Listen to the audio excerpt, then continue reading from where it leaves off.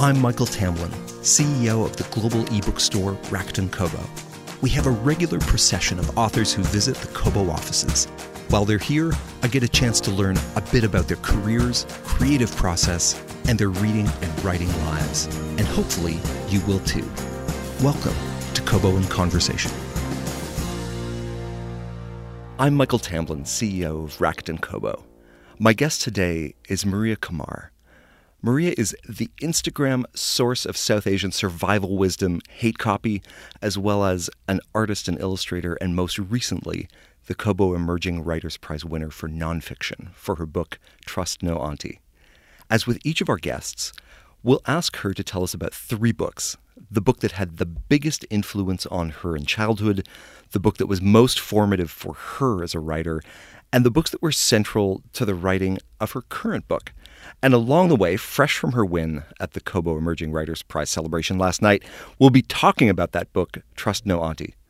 Until I read your book, I had no idea the extreme variety of aunties that are out there, or their nearly limitless power. Was there one quintessential auntie in your own life? I think it's a very complicated answer, but I'll try to sum it up. Aunties are basically, it's just a word to describe, an older female presence in your life. So it could be somebody that's not necessarily blood related to you. It's just like an older lady. It's like a respectful term. Sometimes it's used to describe like a person who's old fashioned, but you get the idea. It's just to symbolize like an older way of thinking, which isn't necessarily bad or good. It's just, that's just how it is. That's just how it's been.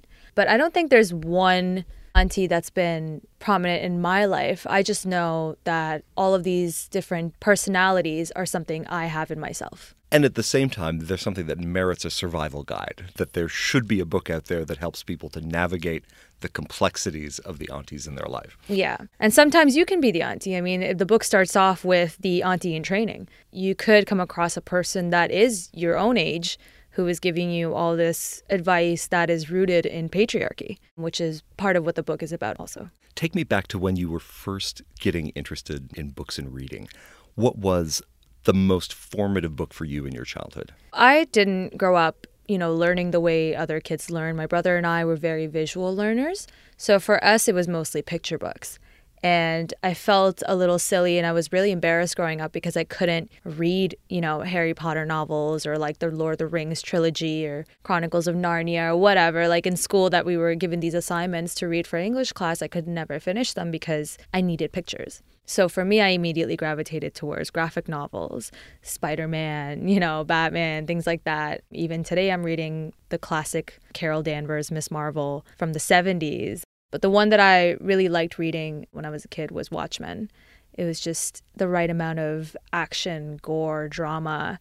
It was philosophical. It was kind of dark for like a kid, but it was cool. It wasn't like other superhero graphic novels that had, a really deep, not corny storyline that wasn't just, here's a superhero. It made you understand that even superheroes are flawed people, but they're people.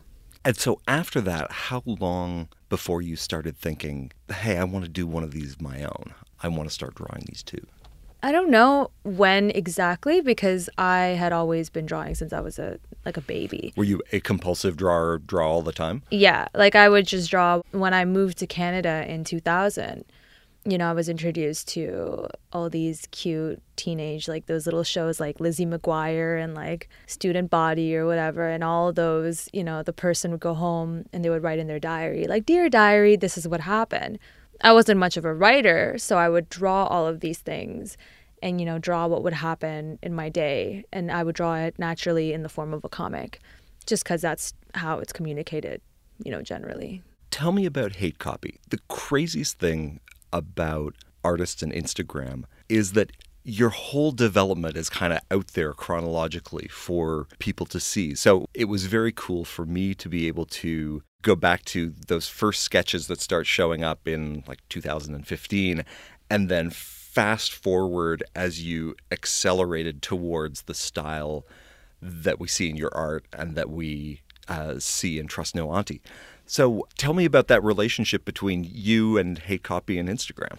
It's so funny how hate copy even became a thing because I went to school for advertising. And more specifically, I specialized in copywriting, which is the most random thing I could have ever gone into. But I was blessed to do so because it taught me a lot about business and the business of creativity.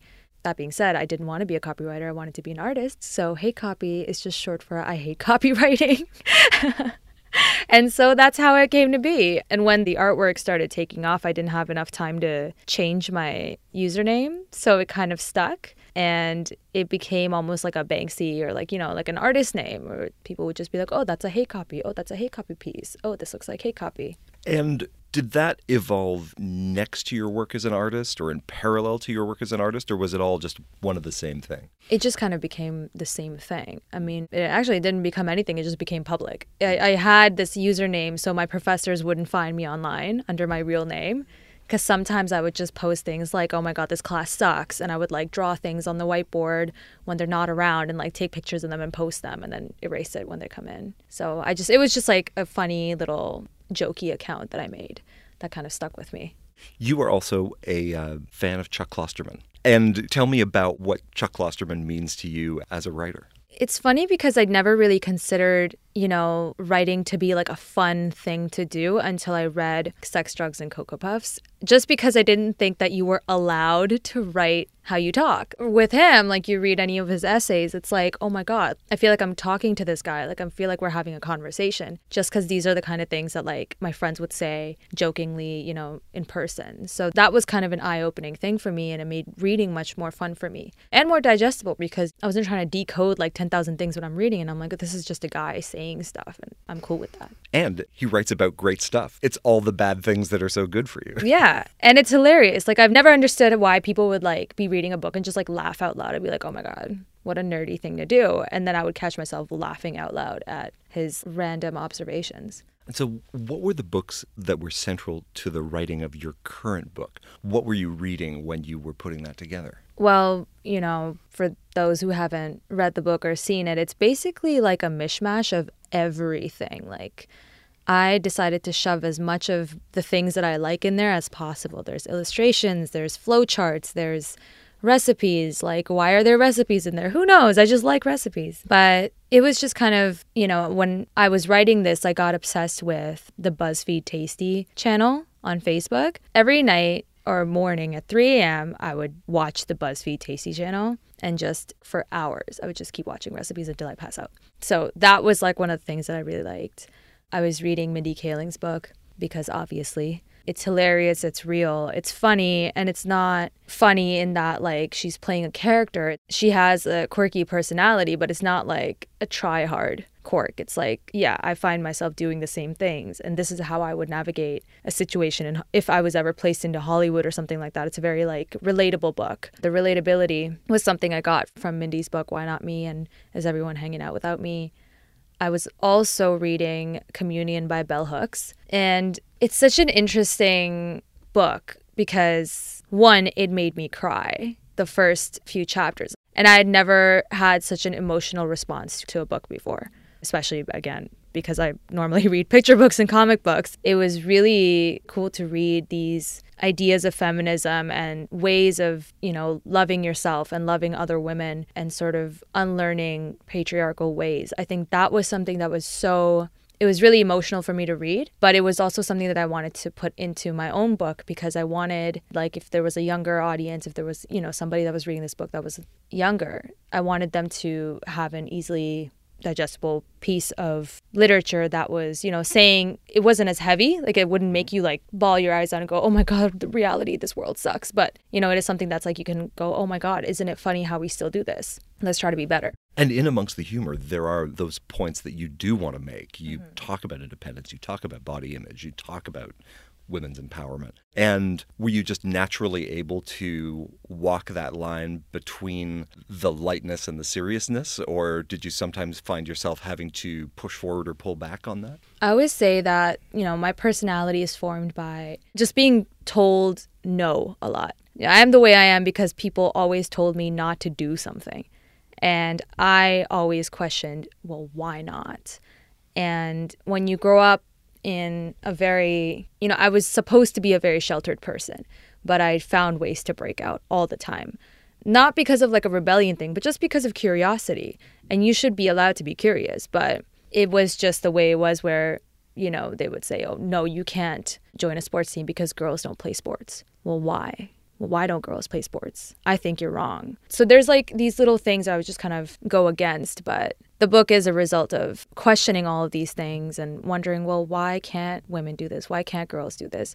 Why are we still talking about this? Why are we still sheltering women? Why aren't we sending more girls to school? Why aren't we teaching them the same things we teach boys? Stuff like that. Were you writing the book that you wished that you had in your hands when you were younger? Well, I was just writing all the things that I found funny about, like just, all the questions that I had that I found the answers to, and all the things that I kind of ended up proving to the older generation that you were wrong about these things, and now that I am an adult and I can tell you that you were wrong. When you're a child, you can get pushed around a lot, but it is one of those things where you have to have a conversation with your family. And Trust No Auntie is one of those things where it's a book about self-discovery, it's a book about self-love, but it's also a book about talking to the people that you do love and saying that, hey, you can be wrong sometimes, and here's how we both can be better.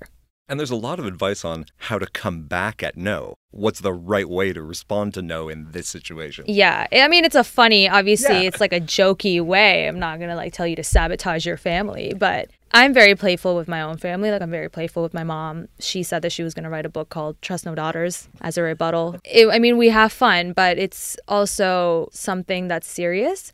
And that's just how I've learned to deal with serious topics. I just kind of ease it in, kind of make a little light remark about it, but then go, okay, well, it's actually pretty serious, so let's talk about it. Is there another book in the works? I've always been telling people that I really want to write a cookbook, but not like a typical cookbook. I want to write like a cookbook for the person that spends like $1 zillion on Uber Eats.